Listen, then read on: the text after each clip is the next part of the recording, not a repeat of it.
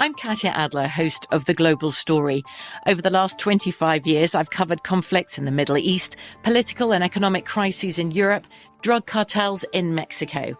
Now I'm covering the stories behind the news all over the world in conversation with those who break it. Join me Monday to Friday to find out what's happening, why, and what it all means. Follow The Global Story from the BBC wherever you listen to podcasts. This is your moment, your time to shine, your comeback. You're ready for the next step in your career, and you want an education employers respect. So you're not just going back to school, you're coming back with Purdue Global. Backed by Purdue University, one of the nation's most respected public universities, Purdue Global is built for people who bring their life experience into the online classroom. Purdue Global, Purdue's online university for working adults. Start your comeback today at purdueglobal.edu. Hey everyone, this is Jodie Sweetin from the podcast How Rude, Tanneritos. I've been needing a quick getaway with my family, and the 2024 Hyundai Santa Fe is the perfect vehicle to take us there. It has standard third-row seating, so I'm able to pack my entire family, plus pets, in the car, while also having enough room for our camping essentials. Available H-Track all-wheel drive will get us through any dirt trails, and available dual wireless charging pads will ensure we never have to worry about getting stuck with a dead phone in the middle of nowhere. Visit HyundaiUSA.com or call 562-314-4603 for more details. Hyundai, there's joy in every journey.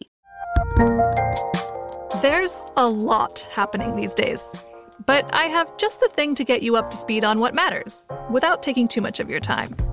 The 7 from the Washington Post is a podcast that gives you the 7 most important and interesting stories, and we always try to save room for something fun. You get it all in about 7 minutes or less.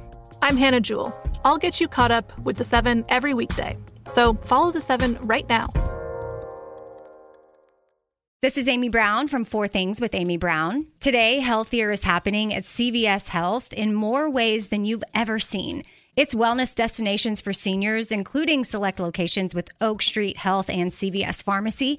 It's doctors, nurses, pharmacists, and everyone in between offering quality care and support virtually, in person, and on the phone. It's in-home evaluations through Signify Health and meeting mental health needs through Aetna. And those are just a few of the ways that Healthier is happening. To see more, visit cvshealth.com/healthier happens together. CVS Pharmacy, Oak Street Health, CVS Specialty, Signify Health, and Aetna are part of CVS Health. Eligibility and services vary by location and individual.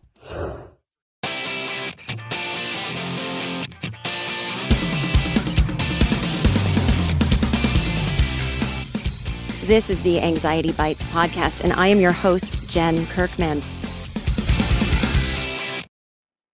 Welcome to another episode of Anxiety Bites. I am your host, Jen Kirkman. Today, my guest is journalist and author Judith Hoare, but even though Judith herself has a fascinating life and career, Judith and I are going to be talking about Dr. Claire Weekes, because Judith wrote the definitive biography of Dr. Claire Weekes. It's called The Woman Who Cracked the Anxiety Code, The Extraordinary Life of Dr. Claire Weekes. It came out in 2019. So where do I even begin? So let's begin with my guest, Judith Hoare. She's a journalist and author. She worked for the Australian Broadcasting Corporation and at the Australian Financial Review, where she covered politics, business, and broader social issues before being appointed features editor and finally deputy editor of the newspaper, a position she held for 20 years. She is, again, the author of the aforementioned book about Dr. Claire Weekes, and Judith now lives in Sydney, Australia. Dr. Claire Weekes is from Australia as well. And the story of how I came to read this book and my connection with Australia and how that just wonderful continent and is just all tied up in my tale of fear flying and anxiety recovery. But I tell that story to Judith on the podcast. So you'll hear that. But what I'm here to say is that Dr. Claire Weekes, if you get no other book about panic attacks or anxiety, then get Dr. Claire Weekes' books, because she is the OG. She is the original person to ever help people who were having panic attacks, because she had them herself. And this is what's so extraordinary about her story. And you'll hear Judith and I talk about it, but just to bring you up to speed. Dr. Claire Weekes was born in 1903. She was a general practitioner in Australia, but she went to college and was very genius in the studies of biology and evolution. She was granted so many fellowships where she studied all over the world, and she studied with really renowned people.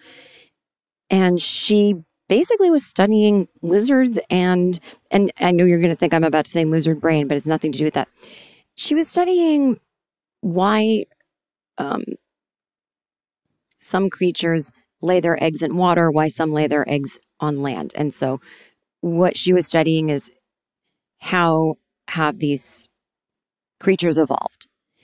And one of the things that she discovered and proved is that environment has a lot to do with the evolution of something. And so later, she would use that theory about, you know, your own personal environment, your living environment at home, your work environment, your social environments, where you actually live in the world, informs if you have panic and anxiety. It informs how well you're able to deal with it or not. Yes, genetics play a component, but she didn't believe that was the entire story, and she's completely right. So basically, she just sort of followed her heart and went from being this biologist and then finding the work not that interesting. And then she thought she would be a singer and help people with their breath work because she thought singing was science. And then she became a travel writer, which the timing of it was terrible because she was encouraging people to take trips to Europe. And then Hitler invaded Poland, and you know how that went. And so she decided to go back to school again and study being a general practitioner. And when she had her own practice, she began noticing that people weren't actually ill, that they were suffering from nervous system disorders, which was causing them to have anxiety or panic. And that's what I love about her. She wasn't saying, oh, it's all in your head, but she was saying your nervous system is out of whack. And, you know, there wasn't the word agoraphobia back then. Eventually that word was coined, and she used it in the title of one of her books, but she was basically helping people who were agoraphobic, people who had had a panic attack, maybe in a store or in a car, and then they avoided, right? That's most people's instinct to not panic or feel anxiety is, oh, I'll just avoid the place I was when I felt it last. Even though you know that it's not the car that gave you anxiety, but that you had anxiety in the car. So maybe if you don't go near cars anymore, that'll help. And eventually your life gets smaller and smaller. And what Dr. Claire Weekes did that was brilliant, that people have improved upon, and she gets very little to no credit for it, is we all know about fight or flight. Yes, animals do this too. And it's from our ancestry. And we used to be running around, foraging for our food, blah, blah, blah. So while it's perfectly normal when faced with something that could eat us or something that could kill us, you know, whether it's a soldier with a gun or a plane that's crashing, or, you know, our ancestors had to deal with, you know, wild animals. It's perfectly normal, and it's what we're supposed to do to fight or freeze or go into flight in danger. But what Dr. Claire Weekes was trying to teach people is that, but that's not usually what causes us to panic, because panic is different than fear. Panic almost involves what she called the second fear. So first fear is this thing that stimulates you to go into fight, flight, or freeze. The second fear are your thoughts about how your body now feels, your thoughts about the anxious sensations that you're feeling. And now you've worked yourself up and you think you're having a heart attack. And the first thing that was scaring you, that's not even a thought anymore.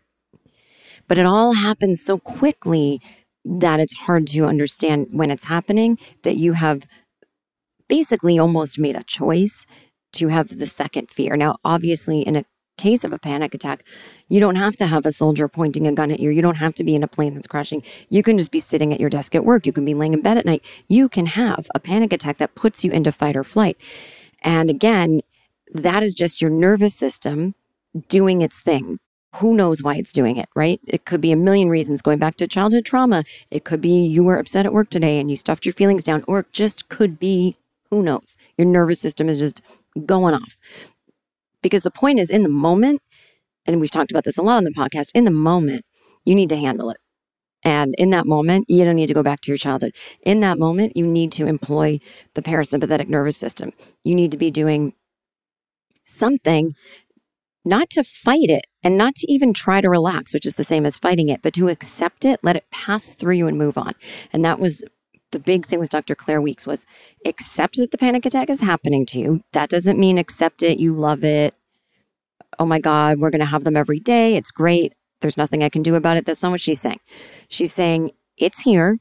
Let it pass through you. It will go away quicker, and it will go away in a more real way because you're not sort of hanging on to it and like adrenalizing yourself. You know, it's like the cycle is fear, adrenaline, fear, adrenaline, fear, adrenaline. And when we fight the panic attack and act like we need to stop this from happening because it's bad to have one, right? When you act like the panic symptoms are going to kill you and you fight them because you're fighting for your life, you are going to make it worse. You're just making more adrenaline and you're responding to fear as though the fear is correct. But if you let it pass through you, you're showing yourself, oh, this literally cannot kill me. I mean, I don't like how it feels, but you will not prolong it. And then after a while, you will learn not to fear it. So if you have a panic attack and you're fearing it and you're fearing it and you're fighting it because it just feels so abnormal, it feels like you're dying and you don't want to die, so you fight it, you fight it, you fight it. When that battle is finally over, and it can sometimes feel like an hour, and it can even be an hour in the sense that you're not going to panic straight through for an hour, but it'll come in waves, you will not want that to happen again, and you will fear it happening again. So that if it happens again, you will respond the exact same way. And then because you fear one happening again, you might avoid going to certain places. So that was her point, is if you let it pass through you, you will learn not to fear them. And that's where the recovery is. Like, people are going to just willy-nilly have a panic attack sometimes because we're just made up of nerves and we're a nervous system. And so sometimes the nervous system just like goes offline for a second, does something weird. But if you don't fear it, then you are free, because it's the fear that keeps us panicking. And it's the fear that keeps us from living our lives, right? Again, fear would lead to avoidance. But if you say, well, I'm not afraid of having another panic attack. I mean, I don't feel like having another one, but I don't fear it. Well, then you're free. So then if one happens, you're like, ugh, this thing, you know, and you let it pass through you. So again, it's like you might still feel fear when you're having that panic attack, but you're not going to fight against it. Like, our body is always trying to keep us alive. Our body's not always right. You know, it's like your dog when they're barking at your friend that's coming over and you're like, no, this person's safe. Like, this is not an intruder, but they're going to respond to everyone coming through the door like it's an intruder, because on the time that it is one, that's how they're going to keep you safe. Our nervous system does the same thing. It starts freaking out, and then we respond like a dog. We get afraid of what our nerves are doing, and so we fight it because we're like thinking we're in danger, we're going to die, so we fight it. We're like fighting for our life, the way you would be if you were drowning or something, or someone was trying to bury you, you know. And we should know better because we're not dogs, right? And so we know there's no need to fear this. These sensations literally cannot kill us. So what I liked about her is she kept it really simple, you know. She treated a lot of people that had tried psychoanalysis and all of these things that just didn't work. And I'm obviously not saying that therapy doesn't work, but in the moment of panic and anxiety, it's really about using the mind to combat the nervous system so that we can then use our physical body to help calm us down. And again, she keeps it super simple. So she was concerned with the severe long-term effects that anxiety and panic disorders had on the lives of her patients. And she noted that patients did not necessarily suffer from anxiety problems because they had flawed personalities or traumatic childhoods. The problems were caused by the patient having a habit of fear avoidance made worse or caused by a very responsive, sensitized nervous system. She was critical of both Freudian approaches and attempts of behaviorists to desensitize their patients using relaxation and breathing techniques. Because again, she felt like that's fine. I mean, relax and breathe in your own spare time. But when you're panicking, to tell your body to relax is again, you are trying to deny these sensations that you're feeling, and the sensations won't kill you. If you let them through, they'll become less threatening. So she liked to call all of this nervous illness. And it wasn't because she was afraid to use the word anxiety. You know, it actually brought me fully around again to thinking of why do we even call it anxiety and anxiety disorders and this and that? I mean, you know, there's so many different diagnoses of anxiety, and of course, there are situations that are different from the others. But overall, in general, if we're talking about panic attacks, just stay with that one for now. It really is so physical. You know, it's not, and Judith and I talk about this, like, I'm not even a fan of the words mental health, because what does that even mean? Because it's not necessarily emotions that we're talking about. These are physical reactions, and then behavior isn't. I mean, it's all to do with the mind and everything. But I really wish people understood that panic attacks are such a physical thing. And I don't really have the words, but I'm just trying to say that if we take care of our body and our nervous system, that will affect our brains, right? And that's why another one of my heroes from long ago who wrote and invented progressive muscle relaxation is and I'm forgetting his name, even though he's a hero of mine, but that's how my brain works, or doesn't work sometimes. And let me just look it up, because I can't do him this way. Progressive muscle relaxation. Oh, Dr. Edmund Jacobson. That's right.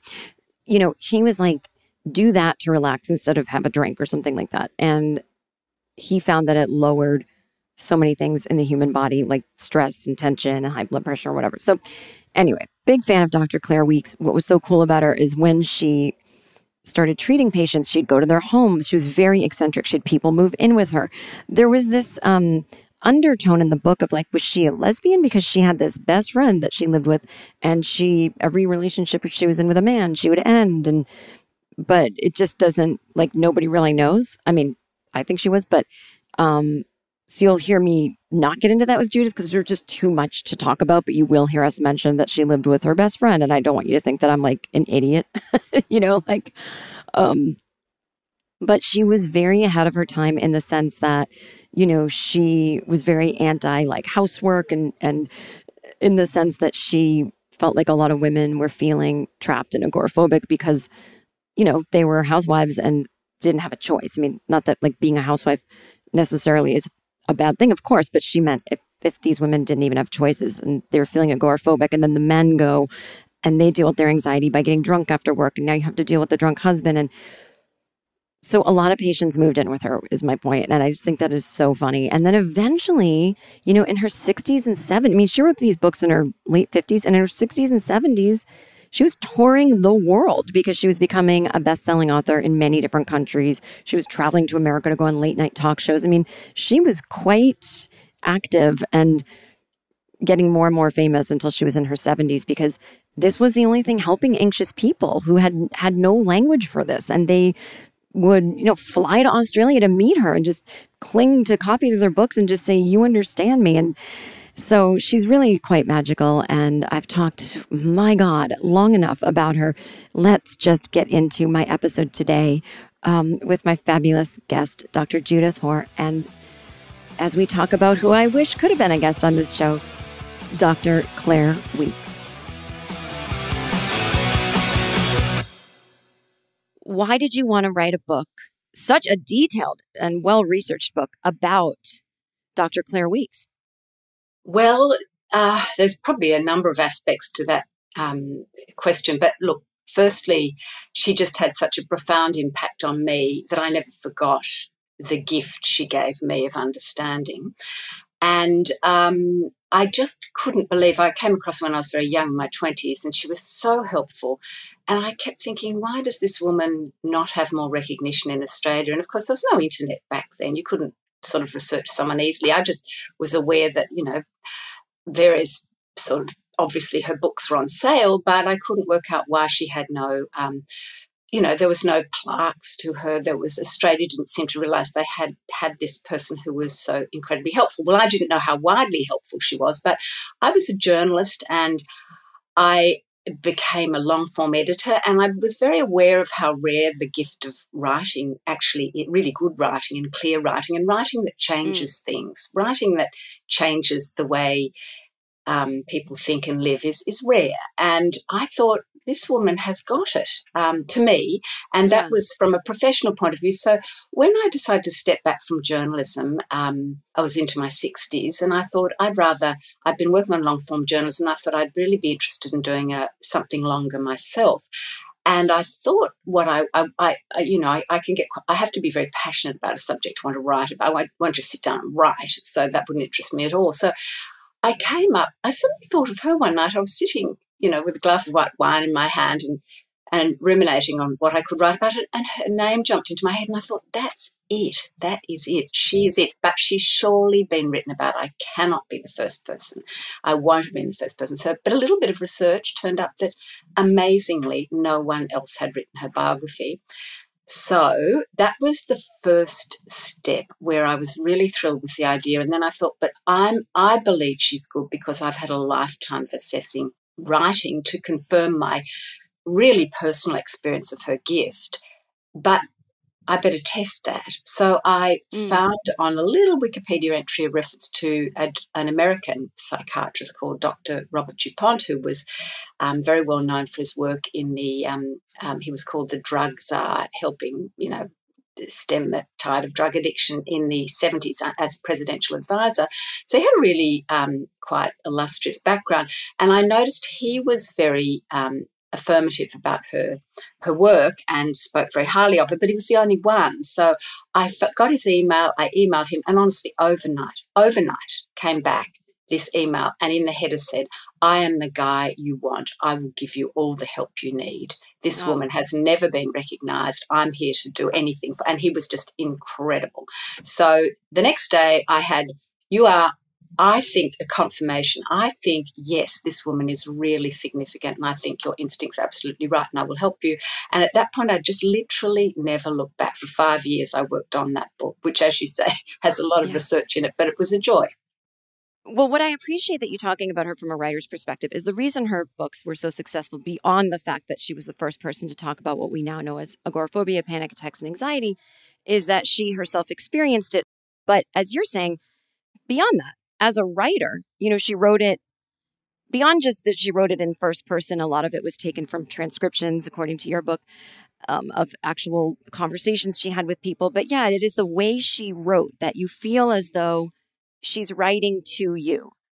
Oh, that's absolutely right. She's talking to you, and the books are written in the first person. They open with, if you are sitting down reading this book now, you will have no trouble concentrating. You may not have been able to read a newspaper, but this book you will be able to concentrate on. And it's true, you'll be able to read it from beginning to end. And I remember doing that myself because it's written in the first person, but it's written with such an intimate knowledge of what the reader is going through that of course, for the reader, no one had ever shown such intimate knowledge of what they thought was such bizarre internal life and disturbing internal life that they had, that they were just totally captivated.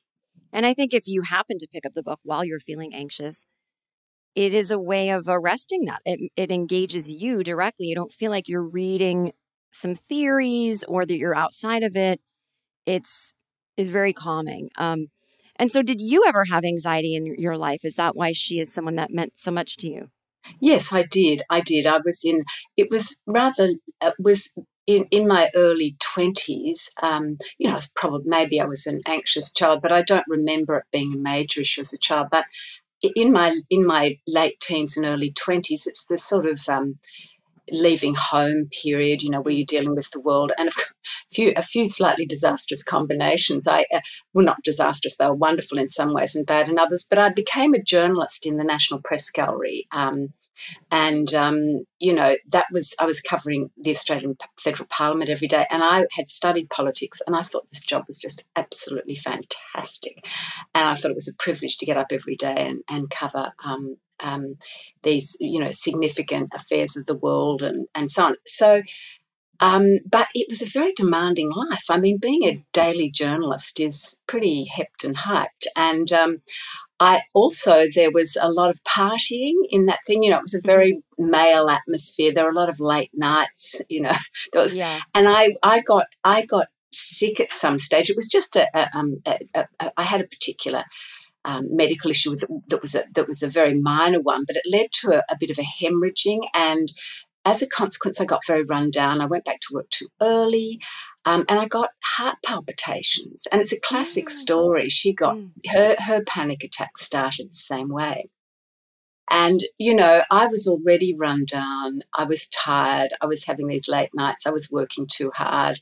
I was overexcited. There was this extraordinary febrile atmosphere. They'd sacked the government of the day. The Governor-General had sacked him. It was a big scandal in Australia. It was in the 70s. So all these things considered, I ended up very, as she would say, living on my nerves. And the actual palpitations terrified me. So I'd go to cardiologists and they'd say, well, look, it's quite within the normal range. So there was nothing wrong with me. And then that crucial step occurred where you sort of become frightened of yourself. You know, no one can reassure you. And it's that crucial turning point where you start to fear your symptoms. And once you do that, instead of just saying, oh, you know, I had a late night, heart palpitations, a bit weird for someone who's fit in my age, but, you know, stuff happens. Instead of doing that, you start interrogating it all the time. You know, maybe they'll come back. You know, why am I getting them? Maybe I really do have a bad heart they haven't picked up. And once you go down that path, you're sort of alarming yourself. You've become frightened of your own symptoms. And that was two of her huge, simple but hugely important ideas are that you first get sensitized. You know, anxiety is a sensitization process, and that you can be sensitized not just by heart palpitations. It can be a worry, a rumination, a problem as well, a shame, a disgrace, something. But the process kickstarts sensitization, so you are receptive to what she would call tricks of the nerves, and then the next step is you become frightened of your symptoms. So once you're sensitized and then you're frightened of your symptoms, you are absolutely primed to suffer from, I don't know, it could be panic attacks, it could be chronic anxiety. She wouldn't divvy it up and give it a label, but you are really primed for high anxiety. We'll be right back. From BBC Radio 4, Britain's biggest paranormal podcast is going on a road trip. I thought in that moment, oh my God, we've summoned something from this board. This is Uncanny USA. He says, somebody's in the house, and I screamed. Listen to Uncanny USA wherever you get your BBC podcasts, if you dare.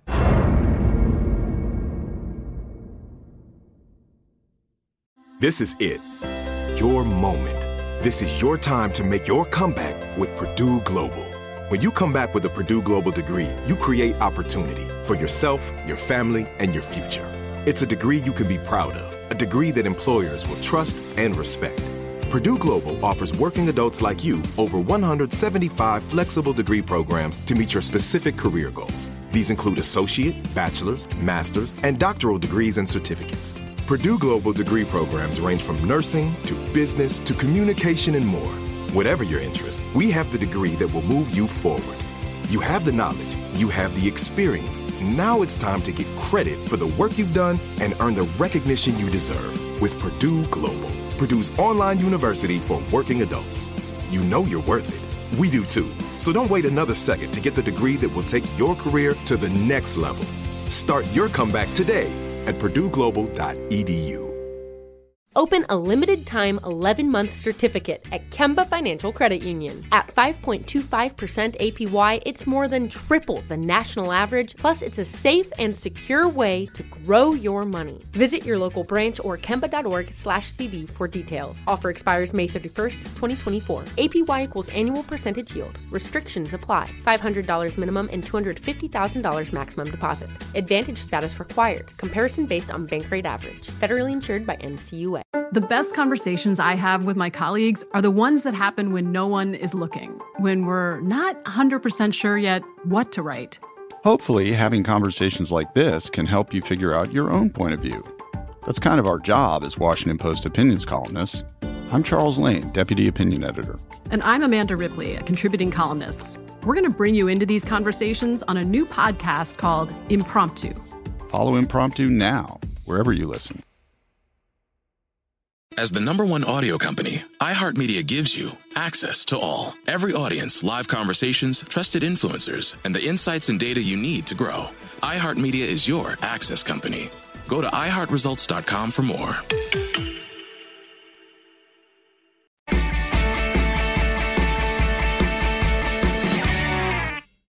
What I loved about her book and what I'm gathering from your experience writing about her is she just put one foot in front of the other, took the next step, took risks, life unfolded in front of her.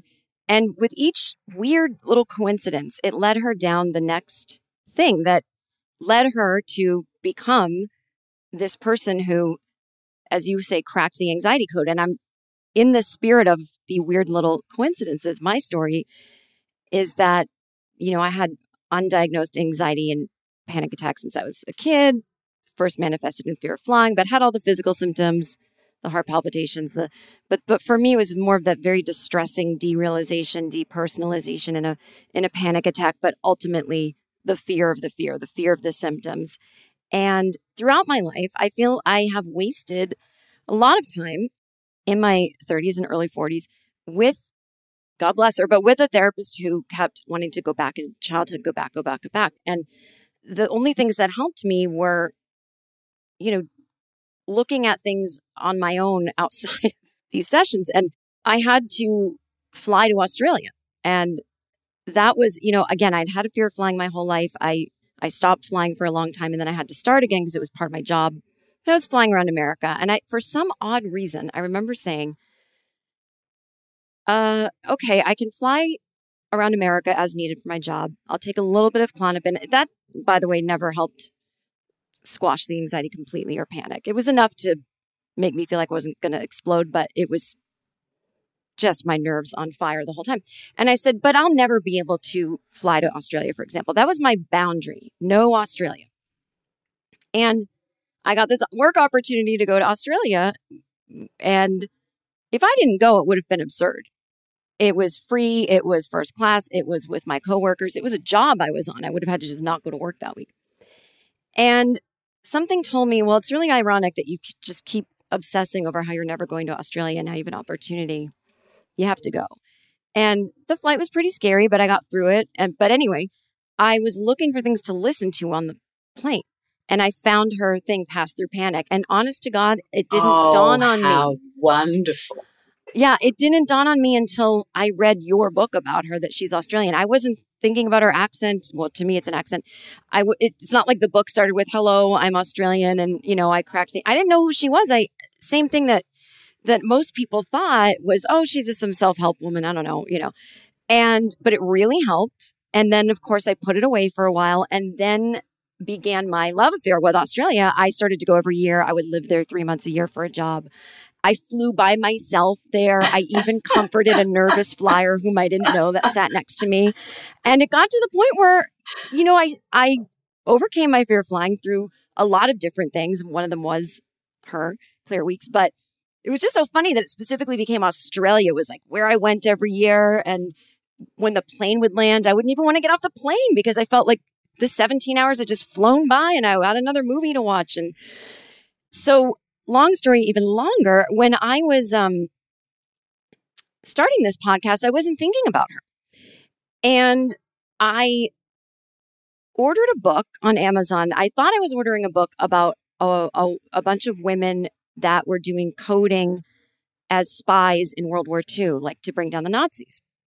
And something with the word code, and I put it into Amazon, and I ordered your book.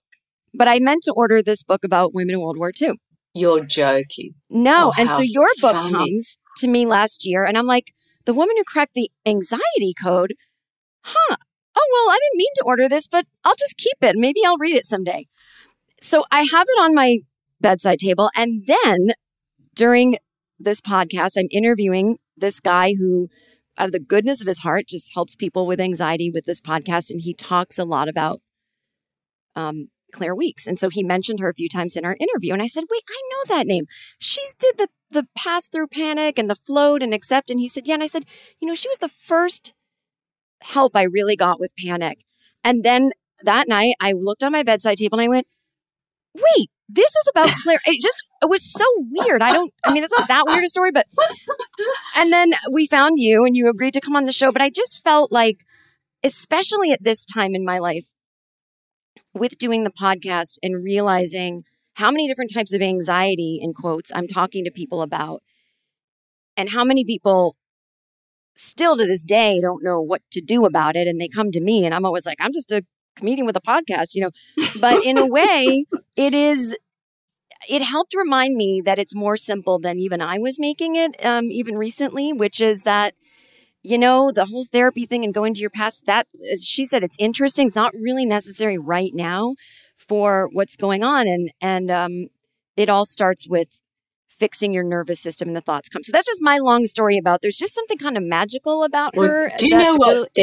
Look, I just have to say, every bit of this book has been touched with magic from the moment I got that first, I'm the guy you want, from Dr. Robert DuPont, the passion people have. You come across these weird coincidences. I'll just tell you briefly one and then we can get onto the actual issues, I suppose.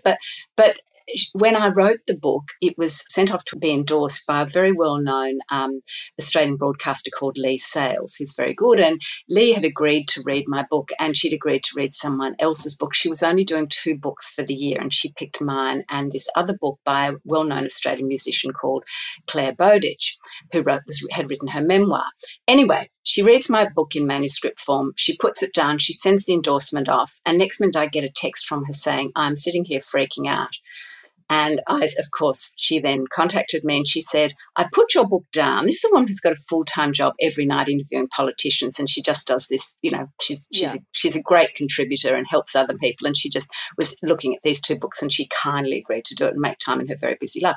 She put my book down. The next book she picked up from a woman who was a different generation from me, 20 years younger, had dedicated her memory to none other than Dr. Claire Weekes. Now, bear in mind, Lee Sales had never heard of Claire Weekes before she picked up my book. She puts it down and she picks up the second manuscript, which is dedicated to the memory of Claire Weekes. Claire Weekes died in 1990. Her first book was written in 1962, and a 40-year-old musician was writing about her life being saved by Claire Weekes when she was in her 20s. These little coincidences, I've forgotten most of them because my brain's getting older, but it was almost, she's not religious, Claire Weekes, but I felt like every now and again I thought, you're up there, you're pulling these strings. The coincidences were really touching, Yeah, and if anyone's pulling strings, it's her. But basically, and I've got all this from your book, but at age 25 in 1928, she made academic history on the way to get her doctorate, first-class honors degree in science, first woman to do that at the University of Sydney. Yes, that's right. She was aiming for a Rockefeller Fellowship that she would further her studies in England. And she gets this sore throat. Then she has an operation. It's botched. And she's told she has tuberculosis and sent to live in a sanatorium for 6 months by herself. Yes, and she comes from a big family. She's in her early 20s, yeah. That's right, yeah. And, then the doctors come to her. Oh, sorry, misdiagnosis. Good to go. And she writes about, and you write about that, when she left, that's when the heart palpitations started and she was convinced it was a serious heart condition. And she was terrified that the doctors had made a mistake and maybe something was wrong with her heart. She was overwhelmed. She went to live with a friend who was married to a doctor. And her, she said this was the turning point in her life. Her heart was racing and she didn't know yet then that fear was managing her heartbeat and she was in this vicious cycle. So life goes on and she's studying her specialty, which is evolution, and she works with this, and there's such a great theme of feminism and women's rights in this book that is unfortunate in a way because she was in a time when, she was up against it in terms of society not taking her seriously and expecting her to be a housewife. But she worked with Lancelot Harrison. Am I saying that right? Yes, that's right. He was a professor of zoology, and he saw women as equals in life and in work, and his wife was a feminist. And he invited her to go on this rugged expedition into unexplored terrain where they would study lizards, and that helped, with what became like her lasting reputation in zoology. But I just found that interesting. Her first kind of lucky break in a way is having to live alone in that sanatorium. Which, she ruminated on she had too much time alone. She had already had heart palpitations by that stage, but it just shows you, and you will know, Jen, that, it starts with one thing, but anxiety can take many different forms. It can invade the body and the mind and be very invasive and have all of these different sort of symptoms, and people, they can all, mind and body, and people feel they're out of control. They're going a bit mad. So it starts with one thing, but then it sort of morphs into something big and scary. And people just get basically it's quite simple. They're invaded by fear. They're terrified, but they don't understand what they're terrified about. So then they conclude they're mad. So it sort of goes round in a nasty circle. So then, she gets this lucky break. I'm not lucky, she's brilliant, but still luck involved in that, one of the very few men that saw women as equals wanted to take her under his wing, and she studied with him and continued her study, I'm just putting it very simply, on lizards and other reptiles. And the audience may think I'm going to lizard brain, and I'm not. But just for her, the studies of, and it's way over my head, but I sort of basically understood that certain reptiles that laid eggs and others that didn't, and it was all kind of it's evolution. It's the whole. How did we get to human birth? When did laying eggs? It was about cracking the mystery of birth. Really, how did we go from egg laying to live bearing? And she was looking at this intermediary. Lizards do both, so they were a perfect specimen to study. So. Interestingly, a lot of the early psychologists started as biologists. So she started with the organism, the body. Well, it's interesting, too, because what she, I think, ultimately came to was it was environment that determined how certain things evolved, not just something in the genetics, which then later became her biggest thesis for anxiety, which I think is why her doctorate.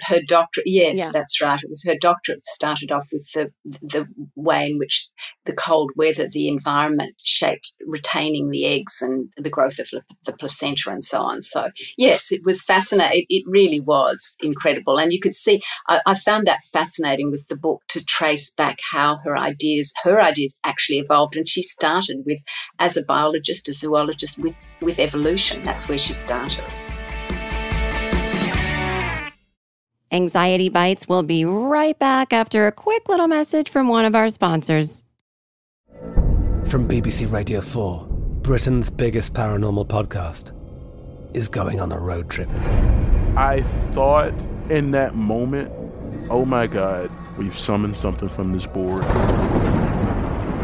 This is Uncanny USA.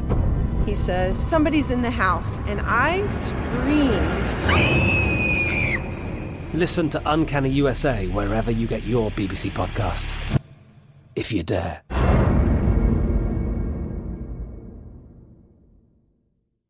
This is it. Your moment. This is your time to make your comeback with Purdue Global.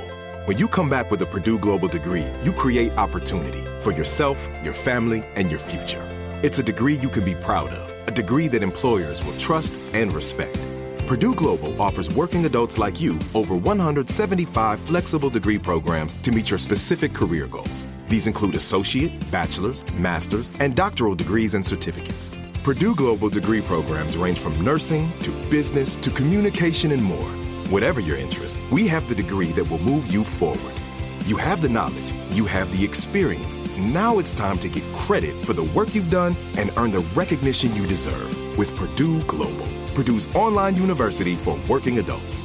You know you're worth it. We do too. So don't wait another second to get the degree that will take your career to the next level. Start your comeback today at purdueglobal.edu.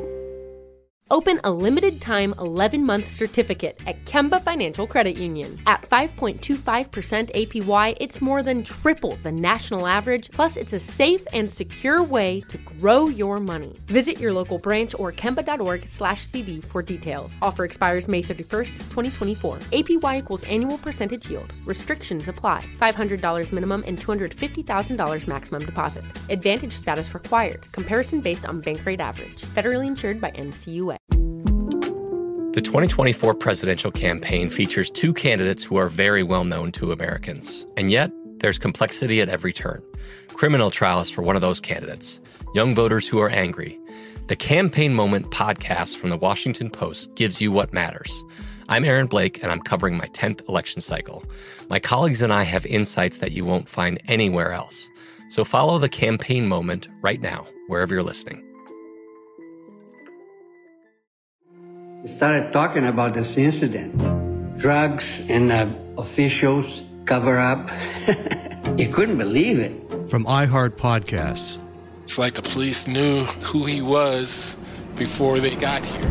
A story about money, power, and corruption. The medical school dean at USC was leading a secret double life. He's breathing right now? Yes, he's absolutely breathing. I'm a doctor, actually. There's no way that guy's a doctor. I'm Paul Pringle, and I'm an investigative reporter for the LA Times.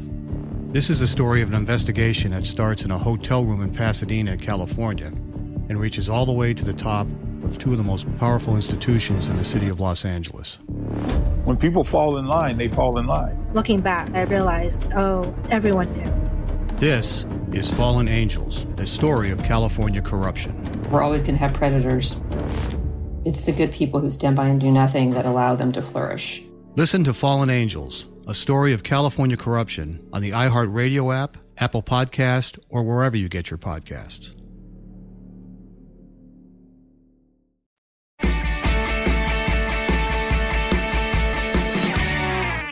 Here she is studying evolution, and it's beautifully as though it's being scripted, setting her up for what she will later be revolutionary in, which is the mind-body connection with anxiety. I just get fascinated reading the book because I go, oh my God, what if she hadn't gone on that trip? What if she hadn't done this? We would never have had her. Well, then you have the other wonderful bit of serendipity, which is where when she's on that study tour with Lancelot up in the Barrington Tops in the remote mountains outside Sydney in the 20s, this is the 1920s, bear in mind, she meets on that trip a friend of Lancelot Harrison who is brought along, who's a geologist at the time called Marcel Aurousseau, who's a war hero from First World War. And it was meeting him, I mean, apart from the fact that she would have seen the fight or flight instinct in lizards because she chased them and they demonstrate fight, or they don't demonstrate fight so much as they certainly demonstrate flight. And so she's working with lizards, and then she meets him. And it's when she arrives in London to take up the Rockefeller Scholarship that she's completely wrecked. She's left the sanatorium. She's gone back to finish a doctorate. She's finished a doctorate she's worked through this dreadful anxiety, but she arrives in London and she's on the point of collapse, she thinks. And who turns up to meet her there but the friend she went on the study trip in Australia with, the war hero Marcel Aurousseau, happens to be in London. He turns up. She says, she calls him John in the book. Oh, John, I feel just absolutely dreadful and I can't go on. And he said, what's wrong? And she explained she's got these terrible heart palpitations. She's invaded by this nameless dread and she feels completely beside herself. Anyway, whatever she says to him, he says, oh, well, that's nothing. That's just like we soldiers had that in the war. And she said, what do you mean? He said, it's fear. He said, you're just you just have to float past the fear. And she said, that was a got it moment. You mean I've been frightening myself? Yes, your symptoms are from frightening yourself. You just have to float past them. Now, how amazing to have the experience of that lab of fear, World War I, come to her, delivered by another scientist who also did a science degree, who could see the connection between the mind and the body and understand it in a way that I might add, I hope I'm not getting ahead of myself here, subsequently gets lost in psychology. Like we forget the body, we stick with the mind and we just lose the body. There's a separation. I mean, it's scholars who've said that, not just me. Yeah, and that's my favorite part of the book is when Marcel, who she calls John, says to her, and I quoted you here, he told her that her distress and racing heart were nothing. Quote, those are only symptoms of nerves. We all had those in the trenches. And yeah, he said her heart was programmed by fear.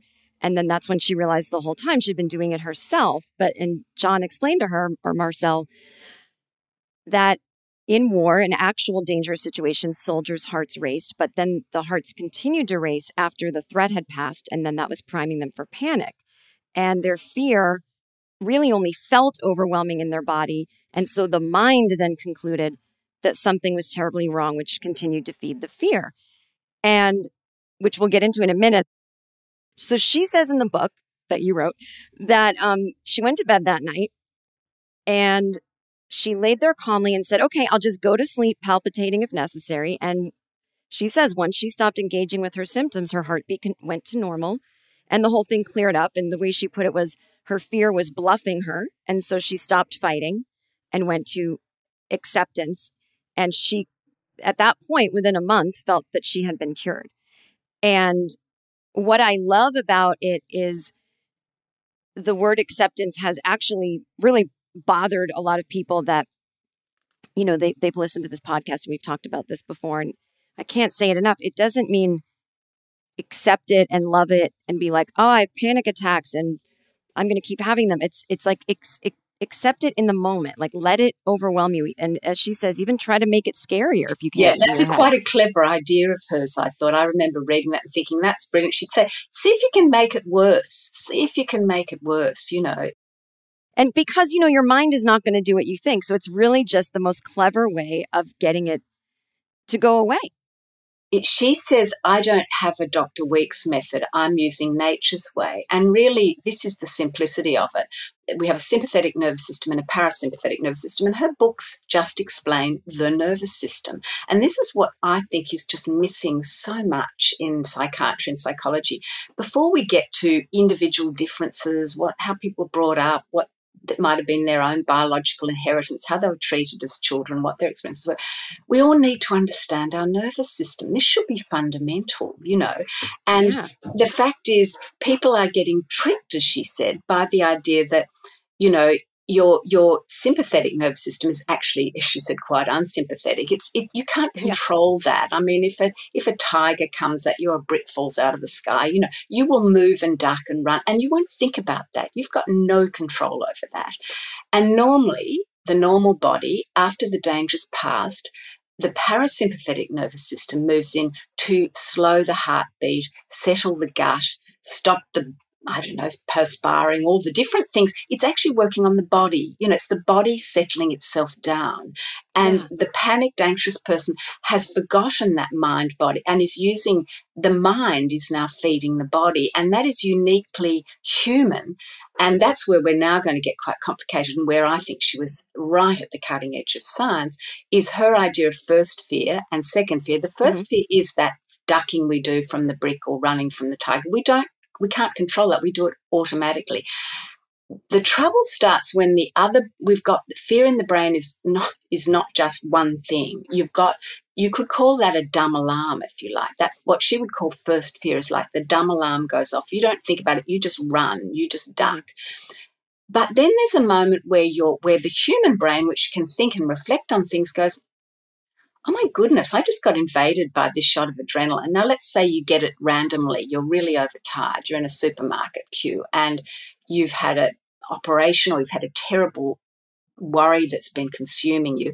Suddenly you get a jolt of adrenaline that you would normally get when there was a tiger, except you're in a supermarket queue. Now, what happens then is the other bit of your brain, the second fear, goes, what was that? I didn't control that. It just came. It arrived. I must be going mad. Oh, no, I might get that feeling again. And at that point, you add second fear to first fear, and that's what perpetuates it now. And that's why it's so clever. And so, in a way, scientific and medical, her simple formulas, they sound simple, but they're based on scholarship, which is acceptance is designed to make your parasympathetic nervous system, which normally calms you down, which gets totally sidelined by the panic cycle, because you're staying in a continued state of fear. You're frightened of yourself now. Yeah. You acceptance, which she calls not enduring or putting up with, but walk towards that tiger. Like, let yourself walk towards that tiger in your head. Just let it burn through you. Totally accept the horrific fear that's burning through. Once you do that, that's the path through to the end of pain, because that's when it gives your body a chance to stop pumping adrenaline to keep the adrenaline cycle going, because you're re-adrenalizing yourself all the time unless you learn a bit of acceptance, or a lot of acceptance, I guess, in some people's case. Yeah. Well, as she says, it's simple but not easy. Yeah. And her timeline of what to do is face, accept, float, let time pass. And float is, I suppose, the word she uses for let yourself have the panic attack, but like, don't try to stop it. Well, that's right, exactly. She's trying to get your whole body into a state where you're giving yourself distance on the experience and you're not refeeding it. And that's where I think a lot more work could be done, and it is being done. Joseph Ledoux in New York has done some marvelous work on the 2 circuits of fear in the brain. You know, people need to understand that there is a dumb alarm. That is the fight, the shot of adrenaline you get when you have genuine fear, but some genuinely dangerous situations. But sometimes you get that randomly, and that's where the problem starts. But we need a bit more understanding on that. It needs, and she explains it really simply by first and second fear and how to break that cycle. But it's really at the cutting edge. And I think the issue of practice is important too. I think if you look at her as saying, again, putting aside you can go and have psychotherapy, and I'm not, saying that's not extremely useful for people who have individual issues, but there's a simple toolkit that everybody needs that they can practice, and the brain gets trained in certain ways, and she's trying to untrain the brain in a way and say there's a different way. The way you're patterning your response is a bad pattern. Let's repattern it, which is a scientific way, can be proved, of bringing the body back into peace. And you've got to practice it, and you get setbacks, but that's not the end of the world. That's another chance to practice it. So it's a life toolkit, if you like, so people can, and then it's simple, and then it doesn't go into dark places that says there's something specially troubled about you. Look, there may be, about some people have very difficult and different circumstances, but for most of us who have anxiety, it's pretty simple in some ways. It really is, and it doesn't matter why it happened.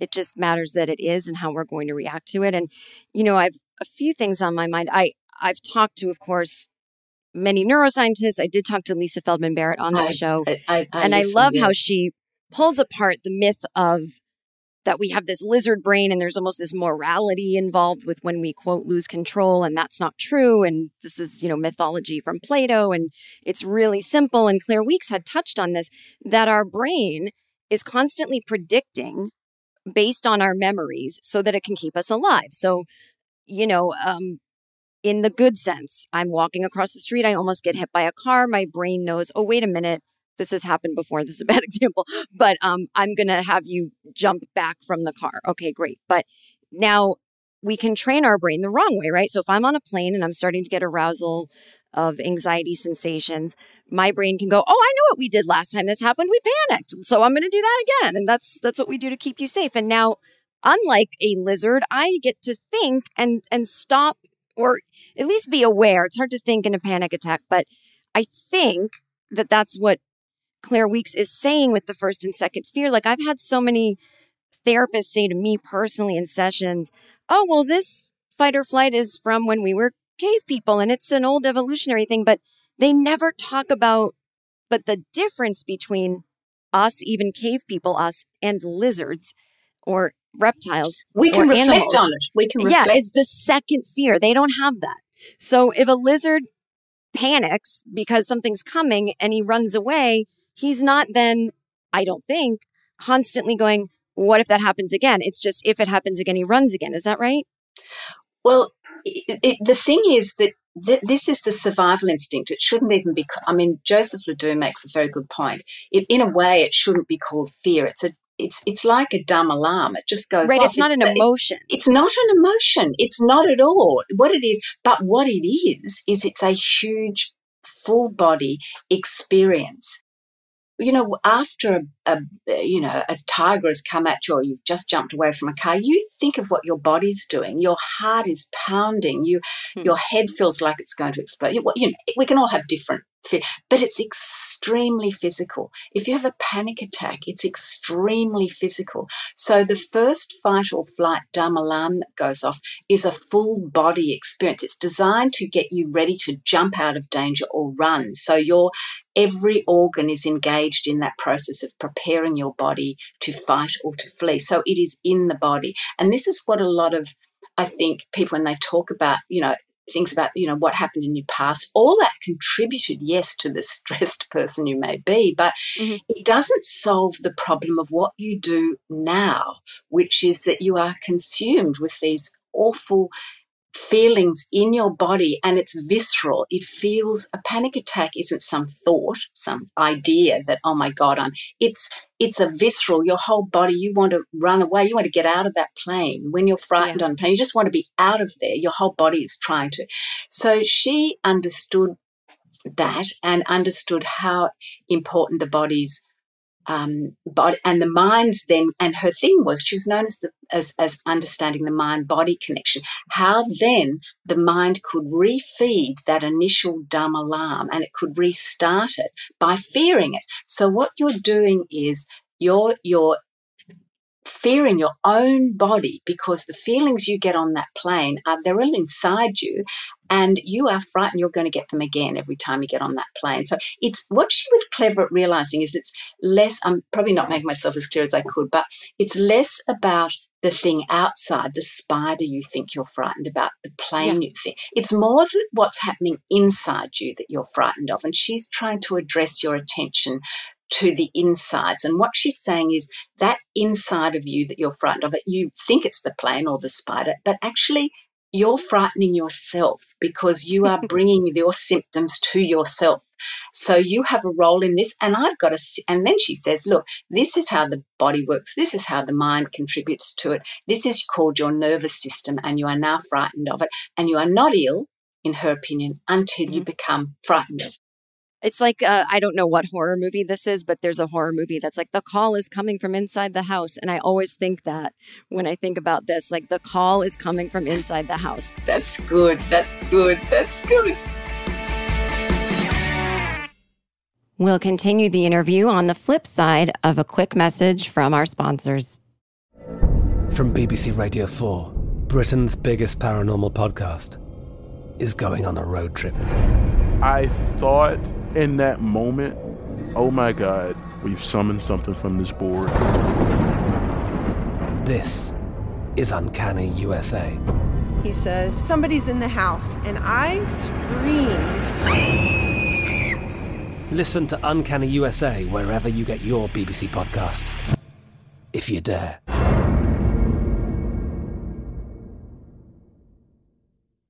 This is it. Your moment. This is your time to make your comeback with Purdue Global. When you come back with a Purdue Global degree, you create opportunity for yourself, your family, and your future. It's a degree you can be proud of, a degree that employers will trust and respect. Purdue Global offers working adults like you over 175 flexible degree programs to meet your specific career goals. These include associate, bachelor's, master's, and doctoral degrees and certificates. Purdue Global degree programs range from nursing to business to communication and more.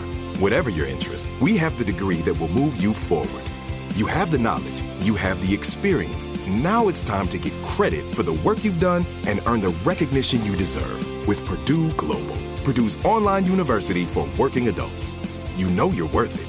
We do too. So don't wait another second to get the degree that will take your career to the next level. Start your comeback today at purdueglobal.edu. Open a limited-time 11-month certificate at Kemba Financial Credit Union. At 5.25% APY, it's more than triple the national average, plus it's a safe and secure way to grow your money. Visit your local branch or kemba.org/CD for details. Offer expires May 31st, 2024. APY equals annual percentage yield. Restrictions apply. $500 minimum and $250,000 maximum deposit. Advantage status required. Comparison based on bank rate average. Federally insured by NCUA. There's a lot happening these days. but I have just the thing to get you up to speed on what matters, without taking too much of your time. The 7 from the Washington Post is a podcast that gives you the 7 most important and interesting stories, and we always try to save room for something fun. You get it all in about 7 minutes or less. I'm Hannah Jewell. I'll get you caught up with the 7 every weekday. So follow the 7 right now. We started talking about this incident. Drugs and officials cover up. You couldn't believe it. From iHeart Podcasts. It's like the police knew who he was before they got here. A story about money, power, and corruption. The medical school dean at USC was leading a secret double life. She's sleeping right now? Yes, she's absolutely breathing. I'm a doctor, actually. There's no way that guy's a doctor.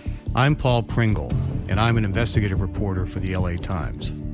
This is the story of an investigation that starts in a hotel room in Pasadena, California, and reaches all the way to the top of 2 of the most powerful institutions in the city of Los Angeles.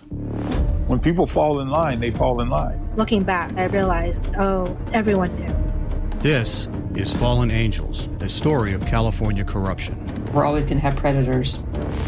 It's the good people who stand by and do nothing that allow them to flourish. Listen to Fallen Angels, a story of California corruption on the iHeartRadio app, Apple Podcast, or wherever you get your podcasts.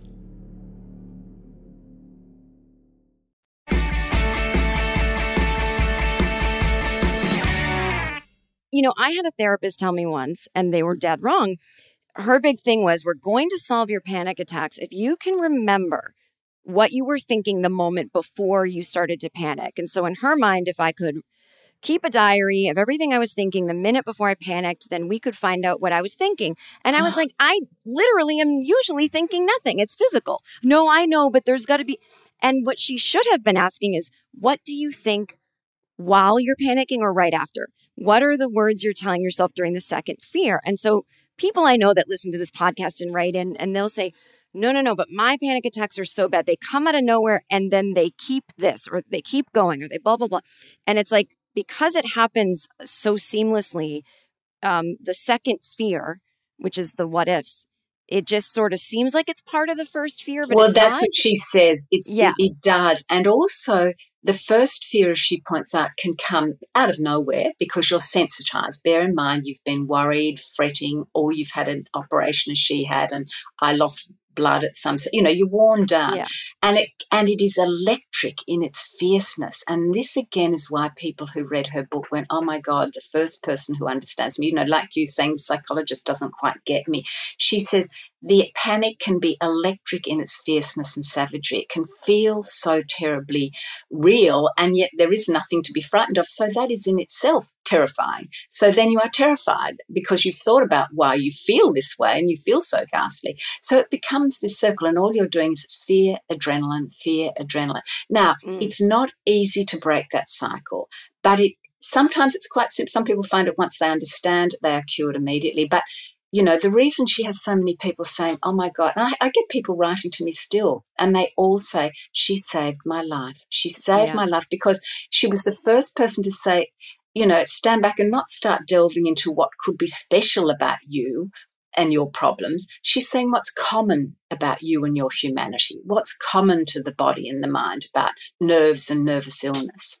Well, in the part of the book that you wrote about her first and second fear, this is, again, I'm reading your book to you, but Weeks didn't regard first fear as a mental state being beyond conscious control.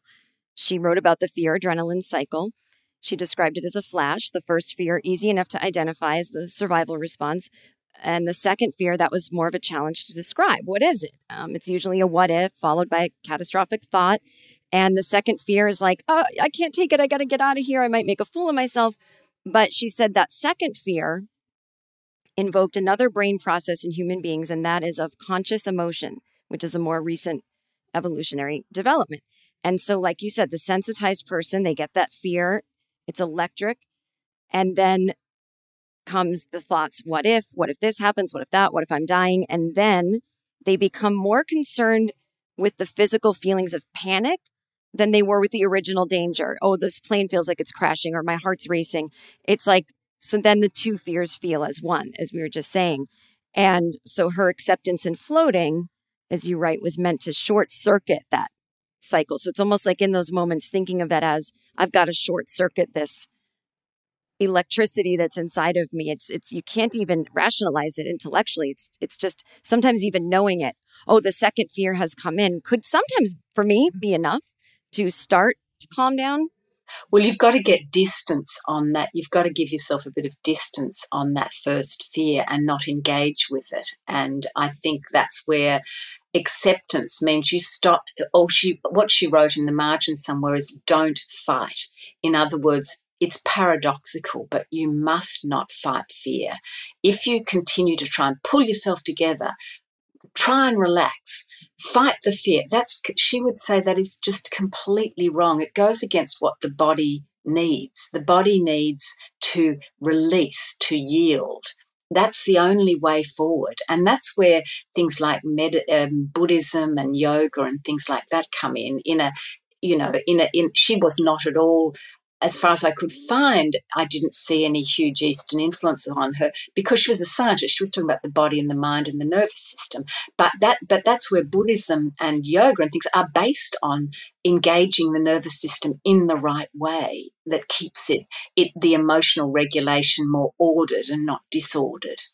And so many people have been treated so strangely and irrelevantly for anxiety over the years where they could have had it quite simply explained to them. And even if they continued to need, discussion and help and advice, they could go on to have that. But they would at least have the foundations for understanding that there's no real mystery here about why they feel so totally bizarre, But she also talked about, it's hinted at a little bit in your book. I mean, not hinted at, but it's talked about a little bit that our brain habits are entrenched in memory. And that gets back to that the brain is predicting what to do to keep us safe. And so fear is a habit. Well, first and second fear. As I say, Joseph Ledoux has written brilliantly about this very contemporaneously about the two circuitries in the brain and how if we got proper, better names for them, we would have a better way of understanding anxiety, which goes back. I wrote to him and I said, this is like first and second fear that Claire Weekes talked about. She tried to explain how you should understand your brain and fear in the brain. Habit is so important, and she is trying to teach you a new set of habits. And I think it's no surprise, Jen, that I came across the information time and time again that from people I've spoken to and people who've seen other people who've benefited from her books, everyone's got copies of her books that are all sort of dog-eared and they've been read and read. And that's because, and I guess it goes back to why people have psychotherapy for years, but because if it's helpful, people need to learn new habits and they have to go back to her books and they have to listen again and they have to practice again and again.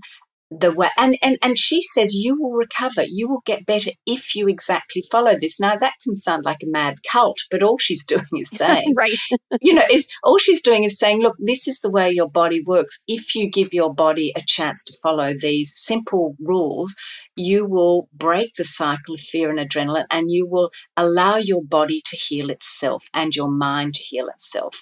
And I think that was, and all of these things were so ahead of their time, and they're still.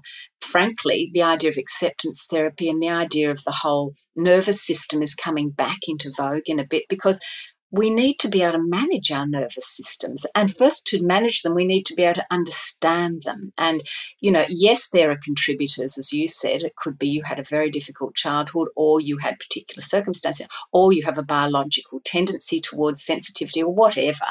I'm no expert on any of that, but it's really a case of practicing new habits and understanding that mind-body connection in a useful way that it may not mean you're free for it's not going to be a magic talisman, means you never get stress or tension in your life, but it gives you a toolkit to deal with it. Yeah. And, like she said, I'm reading your book to you again.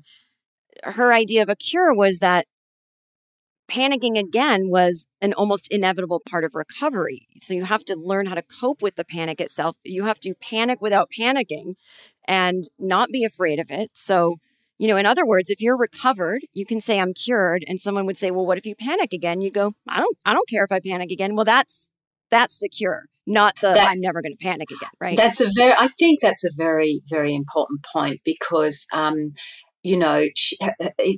is, again, it comes back to acceptance. It comes back to the idea that, look, who's going to welcome having another panic attack? Everyone's going to go, oh, yeah, I still want to run away from it. But what she's saying is, look, if you do get it again, you've been there, there's a way through it, and the way to the other side of it. And so I think that is just so hugely confirming. And there are lots of people for whom her books have basically taken away the worst of the panic by simply understanding it. I think, for some people, once you find out it's not unique to you, it's like, oh, that, and she was one of the first people that talked about that inner voice that can say to you, look, you've been here before. And again, this brilliantly combining, in some ways, sort of simple wisdom and advice with the science of it. I mean, the inner voice is a great concept of hers that and also hope and confidence. She knows, and we all know we all know when something makes you feel confident or you feel hopeful. Think how you feel in your body when you feel hope or confidence. You feel great, and it's about feeling in that wide sense of the word feeling in the mind and body. You just feel great. And she knew that so often people didn't offer hope, and what she was offering her readers was, look, you feel as though you're a bit mad and you're overwhelmed and bewildered and totally distressed, but look, sit down and I'll talk you through it. It's quite simple. It's not necessarily easy, but it's straightforward. And so that was such a relief to people and so incredibly useful. And I just feel that simplicity and basic understanding of the mind and body gets so overly complicated by people, unnecessarily so, who are trying to help other people. And, I think she just really was unique in a way in being able to explain this. And people don't understand a lot of people who do use her ideas today just don't understand on, whose shoulders they rest. Yeah.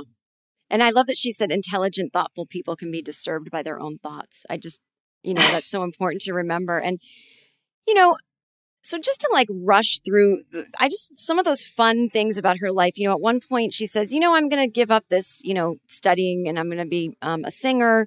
And she travels to Europe with her friend Elizabeth Coleman. And then for her, it was like, well, I'm going to teach singing lessons as well. And there's the science of singing. And, she didn't end up making it as a singer, really going for it, went back to Australia. But I love that notion that everything she did was sort of just still creeping along towards the becoming a writer about anxiety. She knew then how much breathing can change the nervous system and thought, I'll help singers with singing as a science. And she's right about that. But thinking of how many more people she helped than singers is wild. I know it is. And also she had another really interesting idea that I wish could be developed by somebody. She had this idea of glimpsing. She would say to people, especially people who had depression, which I know she called depletion. She saw depression before anyone else did.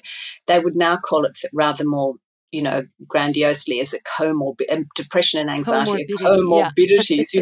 She just said, look, if you have adrenaline pumping along for long enough, you're going to get depleted and you're going to end up with depression. And that makes so much sense to call it depletion, But she had this idea of glimpsing, and that is, no matter how bad you feel, and people certainly in particular in depression can feel just unspeakable. Try to glimpse, even if it's only just a few seconds a day, try to glimpse another way of I've probably forgotten because it's so long ago since I wrote about glimpsing, but the idea was just to glimpse something better, glimpse a change. And I think that's so powerful because you can, in bad times, glimpse the idea of feeling different or better times. And that little thing is changing. That gives your body a little shot of something else other than just adrenaline and misery.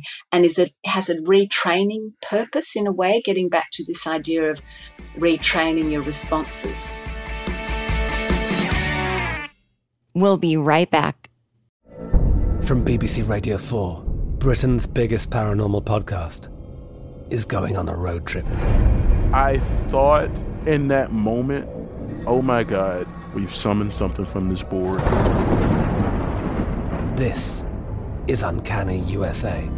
He says, somebody's in the house, and I screamed. Listen to Uncanny USA wherever you get your BBC podcasts, if you dare.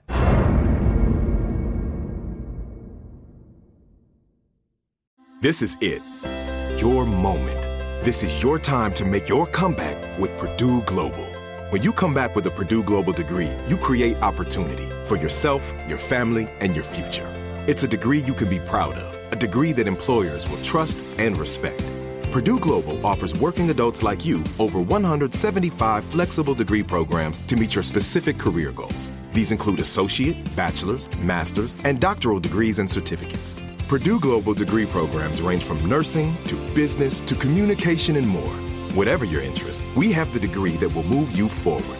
You have the knowledge, you have the experience. Now it's time to get credit for the work you've done and earn the recognition you deserve with Purdue Global, Purdue's online university for working adults.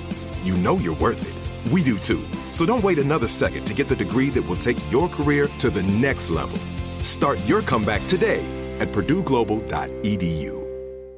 Open a limited-time 11-month certificate at Kemba Financial Credit Union. At 5.25% APY, it's more than triple the national average, plus it's a safe and secure way to grow your money. Visit your local branch or kemba.org/CD for details. Offer expires May 31st, 2024. APY equals annual percentage yield. Restrictions apply. $500 minimum and $250,000 maximum deposit. Advantage status required. Comparison based on bank rate average. Federally insured by NCUA. The 2024 presidential campaign features two candidates who are very well known to Americans. And yet, there's complexity at every turn. Criminal trials for one of those candidates. Young voters who are angry. The Campaign Moment podcast from the Washington Post gives you what matters. I'm Aaron Blake, and I'm covering my 10th election cycle. My colleagues and I have insights that you won't find anywhere else. So follow the Campaign Moment right now, wherever you're listening. Started talking about this incident. Drugs and officials cover up. You couldn't believe it. From iHeart Podcasts. It's like the police knew who he was before they got here. A story about money, power, and corruption. The medical school dean at USC was leading a secret double life. She's breathing right now? Yes, she's absolutely breathing. I'm a doctor, actually. There's no way that guy's a doctor. I'm Paul Pringle, and I'm an investigative reporter for the LA Times. This is the story of an investigation that starts in a hotel room in Pasadena, California, and reaches all the way to the top of two of the most powerful institutions in the city of Los Angeles. When people fall in line, they fall in line. Looking back, I realized, everyone knew. This is Fallen Angels, the story of California corruption. We're always going to have predators. It's the good people who stand by and do nothing that allow them to flourish. Listen to Fallen Angels, a story of California corruption on the iHeartRadio app, Apple Podcast, or wherever you get your podcasts.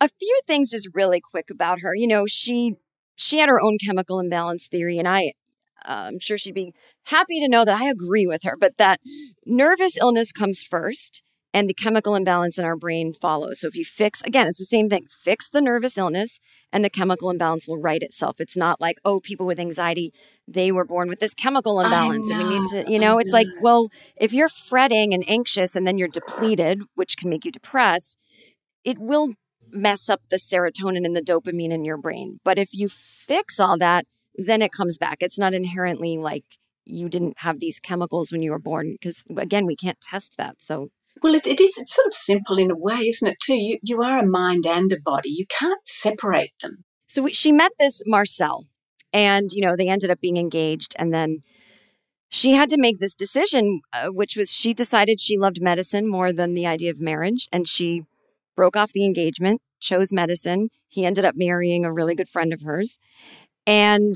But I find that, again, environment, not just her home environment or what was directly next to her, but the world as her environment informed so much of her understanding of anxiety. And I love how much for her gender played into it that, again, people were talking about agoraphobia and she didn't embrace that word as you told us in the book, because it's, agoraphobia to her was not a fear of leaving the house or wide open spaces. It's people who are afraid of what's inside themselves and who are going to panic when Jen, they get if I can just interrupt there a little bit, just to say that it is interesting. She did write a book called Agoraphobia, and I've forgotten how long ago, but that was the publishers. Agoraphobia had become very trendy as a concept. And look, she did know people suffered from something called agoraphobia, but she saw anxiety. She didn't chop it up into different disorders like as other people, general anxiety disorder, and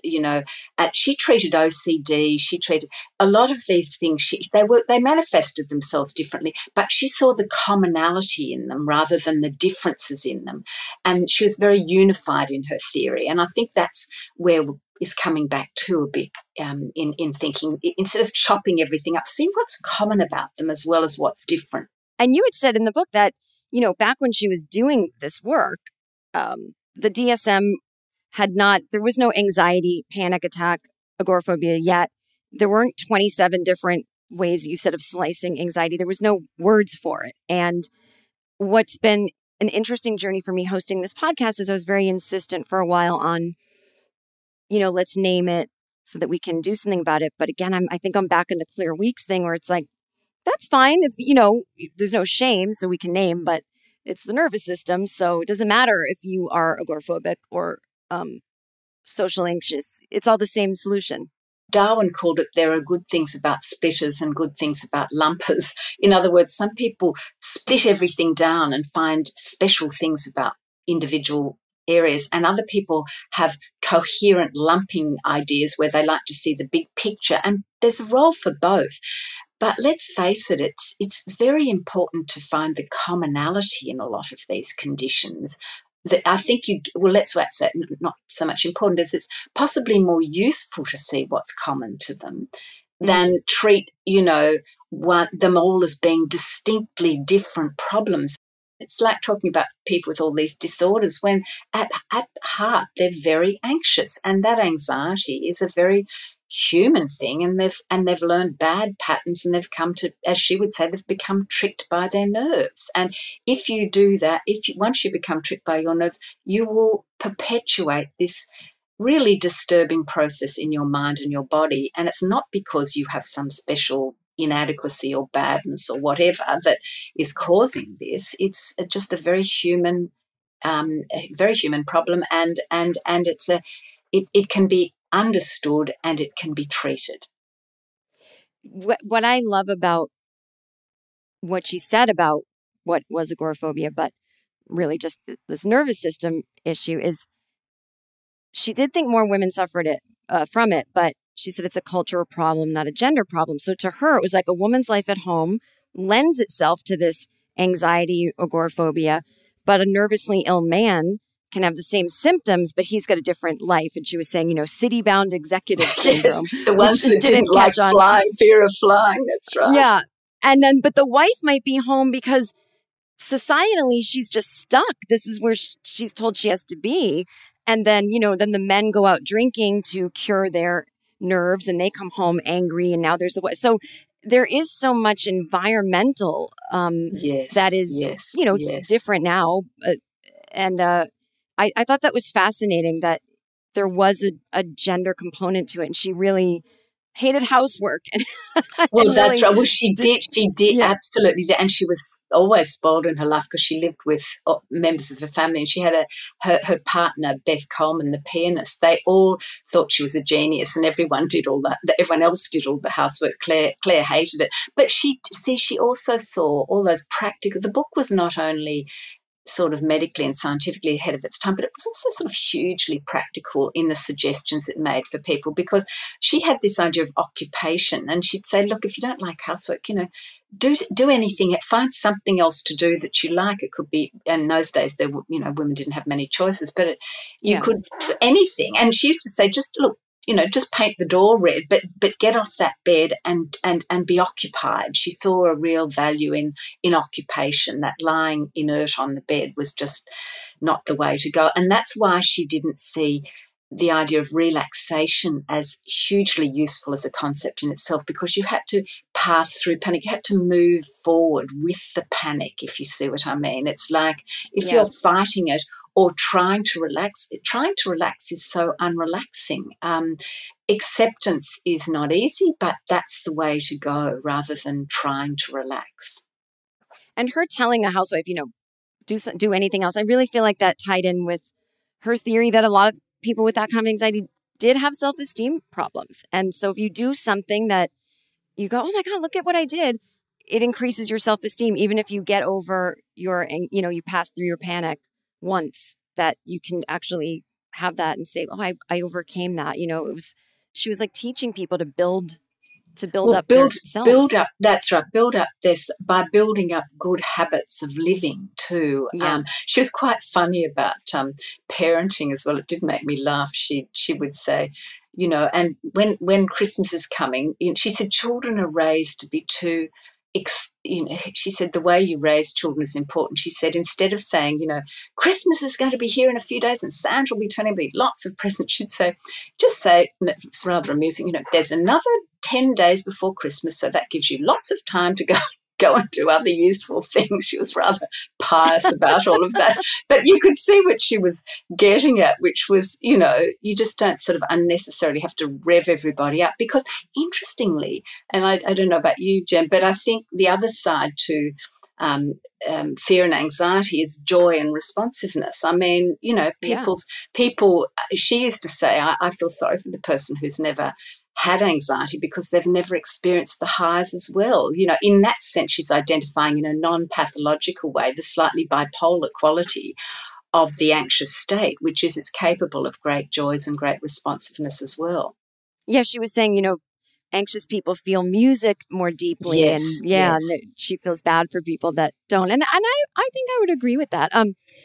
So basically, she goes all through these career changes, goes back to school, becomes a doctor. I mean, just, a doctor, seeing patients. And this is where, right before she writes her book, for years, she starts noticing in her patients that they have nervous illnesses, aka anxiety. And she's letting them come to her house, call her. She goes to their house. She spends hours with them. I think a couple patients moved in. I mean, she must have been seen as such an eccentric. But it was because she studied, as you wrote in your book, because she got to study these people for hours and look at all their different symptoms and find the common ground. Then she writes that first book, Hope and Help for Your Nerves, which, was this bestseller. And then it became an international bestseller years later. It seemed like she had this, she wrote the book in her 60s. So through her 80s, she keeps, it's almost like it comes in waves, right? She goes back to Australia for a little while. Then, the Mike Douglas show and Dick Cavett. And all of a sudden, all these like late night shows in America want her on. And she goes to America and then she goes to the BBC. Robert DuPont told me that when he visited the White Plains Hospital in New York, where they had the first phobia clinic, he said that the queue of people around the block with their dog-eared copies of her book lining up to thank her for saving their lives. And everyone, she'd go on television programs, and I've seen quotes from producers who said they crashed the switchboard afterwards. The BBC had her on. The post office couldn't handle the mail afterwards. People felt seen, to use that, terrible cliche, seen and understood, by this woman in a way that they just had never before. And it's remarkable because, there's a lot is made of first-hand contact, but she was doing this through a book. This was a book that was bringing such huge relief and literally, I was contacted the other day recently by an American writer who's written a number of books on Hollywood, and he's writing his own memoirs, and he's devoting an entire chapter of his book to Claire Weekes. She saved my life. I said, you and everybody else says that, exactly. I want to read a quote from her that you put in your book. So this Dr. DuPont, who started the, he's the founder of I'm going to forget it, the American Association for Anxiety and Depression, AA. Oh, that's right. He's the founder of that. Yeah. So he was talking to her about panic, and she mentioned that she did have occasional attacks of panic at night, and he expressed his sympathy. And she just went off and she said, quote, "My boy, you may be good with drug problems, but you have no talent for the treatment of anxiety. What you call a panic attack is nothing but a few chemicals temporarily out of place in my brain. It means nothing to me. So your sympathy shows you don't understand the problem or the solution. Thus, I do not want or need your sympathy. It does not bother me. It is unimportant." She was so sassy. But I love that. That's right. It's great. And you can get a very clear picture that, and if you've ever had panic and you've woken up in a shock and you're invaded by that unexpected panic attack in the night, that if you could just go, "Oh, that's it, that's that thing again," that's different from going, "Oh my God, what's this? This is never going to end. I'm never going to get to sleep again." You can see what she's getting at with that statement. Right. And she's trying to say, I don't treat those thoughts as important. That's how I recovered. And so I can't be so precious about it. Like, yes, I suffer, And lastly, I would just love this. She was, your book starts out in this really great, almost like a movie would open. It's the later in her life, and she's speaking at this conference with all these psychiatrists, and people are just, not taking her seriously because she was thought of as a self-help writer. And it wasn't until her third book that finally people started to show her some respect. But I mean, none of these people, I feel, could do what she did. I mean, the fact that Freud was, like the big thing when she started out, but slowly people realized that really nothing he said about you want to have sex with your mom is going to help anyone with their anxiety. Well, she crucially, which is I found fascinating, he never treated the soldiers in World War II, unlike a lot of his colleagues. He stuck with his private clients in I think, look, don't hold me to this, I think it was Vienna, but I know he stuck with his private. And he didn't. But the people who treated the soldiers, they appreciated that fear was at the basis of the disturbance, not the fact that they had an Oedipal complex or some sexual. And her teacher in University College London, who taught her about the nervous system, again, her life all feeds towards her understanding. Grafton Elliott Smith, who did treat soldiers in World War I, he couldn't stand Freud, and he said he thought it was thinly veiled pornography. He used to describe him as a sexologist, and he'd just dismiss him. And he saw fear as being at the heart, and he wrote a little pamphlet on that, which I'm sure she read, and she saw fear as at the basis of so much nervous illness. I mean, she just didn't have much time. And look, yes, she wasn't dismissing that childhood influences could play a role, but they were past. Now we had to deal with the here and now. But I think it was her identification of fear rather than sex that was, profoundly important. I was just thinking about, do you have any opinions on the term, there's all this, it's May right now is Mental Health Awareness Month, and people will say things like, let's normalize taking care of our mental health. And I think we're never going to get anywhere if we keep using the word mental, because I feel like it's already a quote, bad word. It's already thought of as an adjective, not a noun. I mean, wouldn't it be an homage to Claire Weekes to call it our brain health or our nervous system health or something? I'm absolutely with you, Jen. I often ponder these ideas and about how even I can understand them. I feel really discomforted by a lot of, I don't like all that stuff about mental health and mental illness. I mean, when I say don't get me wrong, obviously I feel people need help. But again, it's like a notion about hygiene or good personal hygiene. It's good mental, I suppose it's mental, I'll reach for the same words, but as you say, I think it was better to call it understanding your nervous system is a better way of joining us in our humanity, not in a way just to make people feel better for the sake of it, but just that it's really important to see us all on a normal spectrum. I mean, that's not to say there aren't, maybe she wasn't dealing with psychoses of certain, I mean, I'm not suggesting there aren't those terrible, people don't have particular and terrible areas that I don't know anything about.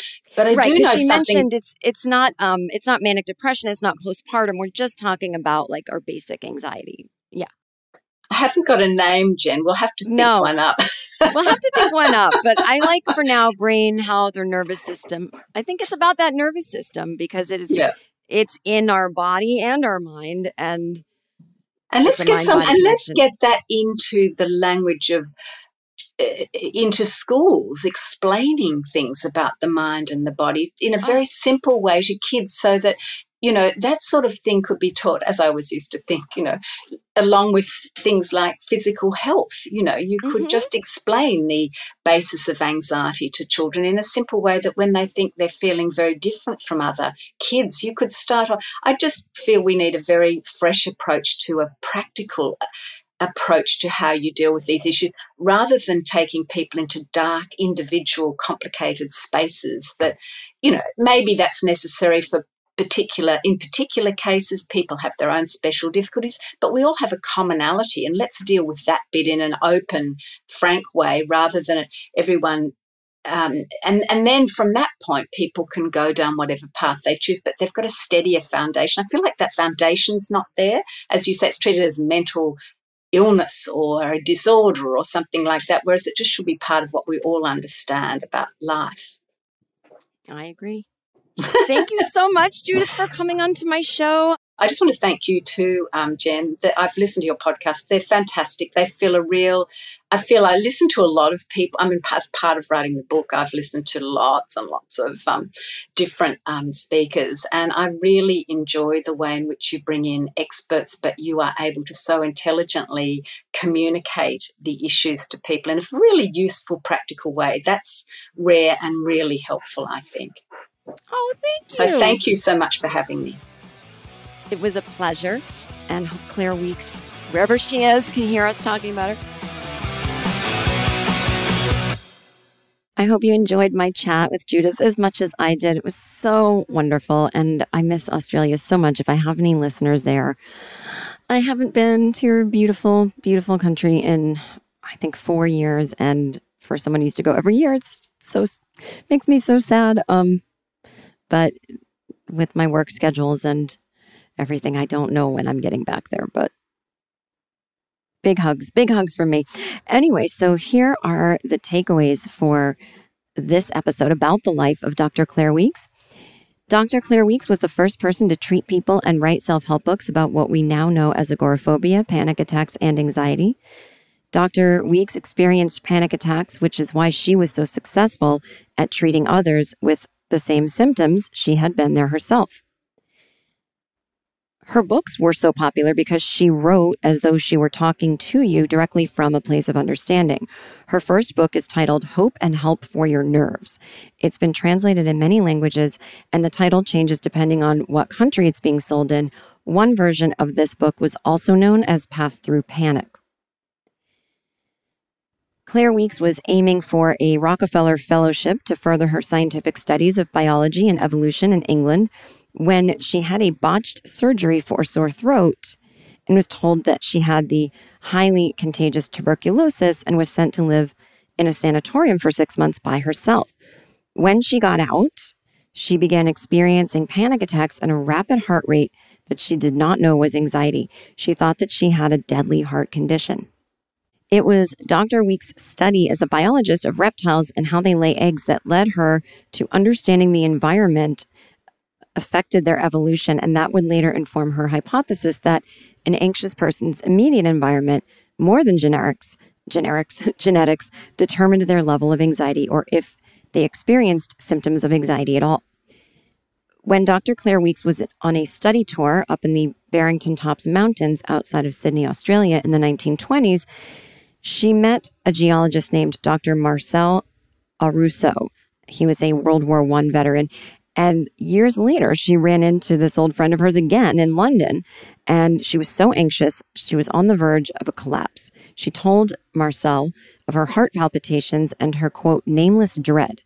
Marcel told her that soldiers felt that way in war, and he introduced her of the concept of floating past the moment. Claire, after talking to Marcel, realized that she had just been frightening herself with the thoughts she was thinking about her heart palpitations, which caused further symptoms. Claire changed her outlook on her heart palpitations and would go to bed and say to herself, I'll allow my heart to palpitate if necessary. And once she stopped engaging with her symptoms, it all cleared up. She described it as all of this time, her, quote, fear had been bluffing her. Dr. Claire Weekes also recommends trying to make a panic attack worse during the midst of one. And my edit note here is because usually that stops it from getting worse. Dr. Claire Weekes used to say about her methods to float through panic attacks, "I don't have a Dr. Weekes method. I'm using nature's way." Her books simply explained the nervous system. Dr. Weekes said that acceptance of a panic attack is not enduring or putting up with one, but walking towards the fear. Let it burn through you. That's the path through to the end of panic. It gives the body the chance to stop pumping adrenaline. Trying to stop a panic attack just re-adrenalizes yourself. Dr. Claire Weekes' timeline of handling a panic attack is to face, accept, float. Let time pass. Don't try to stop the panic attack. This is simple to do, but not easy because many people have a hard time telling their body to stop fighting because it can feel like you're giving in to dying. Unlike lizards who can go into fight or flight when they're in fear, humans can stop and reflect. Claire says that we have the first fear, the exposure to the feelings of fear, even if they're out of the blue, and then the second fear, and that's thoughts that we think that end up scaring us in response to the panic attack. And now our anxiety becomes about the second fear, and that part is preventable. Panic isn't an emotion, it's a full body physical experience. Dr. Claire Weekes felt that panic attacks were simply people fearing their own bodies. She said, "You are not ill until you become frightened of your own nervous system." The cycle of a panic attack is simply fear, adrenaline, on a loop. Trying to, quote, relax during a panic attack isn't the way to get through one either. It's the same as fighting. The body needs to release, to yield. It's similar to a Buddhist attitude, even though Claire Weekes did not have any Eastern spiritual influence. To Claire Weekes, being cured of panic attacks didn't mean that you never had a panic attack again, but instead that you didn't fear having one again. As always, if you want to read these takeaways, you can go to my website, jenkirkman.com, click on Anxiety Bites. They should be right there. Also, the link is in the show notes. The link to everything about Judith Hoare is in the show notes. The link to this book is in the show notes, as well as to more information on Dr. Claire Weekes. And as always, leave a 5-star review on Spotify or Apple Podcasts. That really helps more people find the podcast. And I will have one last listener email episode, I think, before the end of season 1. So please send me an email, anxietybitesweekly@gmail.com. You can ask any questions or give us any tips that you have for handling your anxiety. And don't forget, anxiety bites, but you're in control.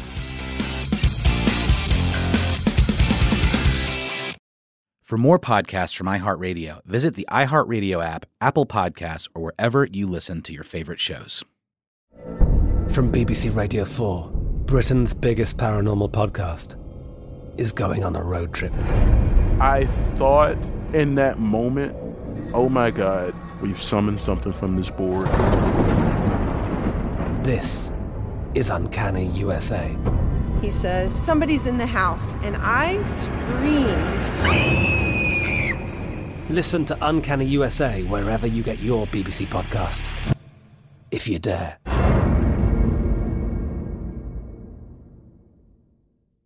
Open a limited-time 11-month certificate at Kemba Financial Credit Union. At 5.25% APY, it's more than triple the national average, plus it's a safe and secure way to grow your money. Visit your local branch or kemba.org/cb for details. Offer expires May 31st, 2024. APY equals annual percentage yield. Restrictions apply. $500 minimum and $250,000 maximum deposit. Advantage status required. Comparison based on bank rate average. Federally insured by NCUA. Hey everybody, welcome to Across Generations, where the voices of Black women unite. I'm your host, Tiffany Cross. Join me and be a part of sisterhood, friendship, wisdom, and laughter. We gather a seasoned elder, myself as the middle generation, and a vibrant young soul for engaging intergenerational conversations. Prepare to engage or hear perspectives that literally no one else has had. Listen to Across Generations podcast on the iHeartRadio app, Apple Podcasts, or wherever you get your podcasts. It's like the police knew who he was before they got here. From iHeart Podcasts. The medical school dean at USC was leading a secret double life. Is she breathing right now? Yes, she's absolutely breathing. I'm a doctor, actually. A story about money, power, and corruption. When people fall in line, they fall in line. Looking back, I realized, everyone knew. I'm Paul Pringle, an investigative reporter for the LA Times. Listen to Fallen Angels, a story of California corruption on the iHeartRadio app, Apple Podcast, or wherever you get your podcasts. Hey, I'm Jay Shetty, and I'm the host of the On Purpose podcast, and I had the opportunity to talk to one of Hollywood's major icons, Michael B. Jordan. In our conversation, Michael shares the highs, the lows, and everything in between, offering a genuine glimpse into his world. The closest to getting what you want is always the hardest. People give up right before they get what they've always wanted to get. Listen to On Purpose with Jay Shetty on the iHeartRadio app, Apple Podcasts, or wherever you get your podcasts.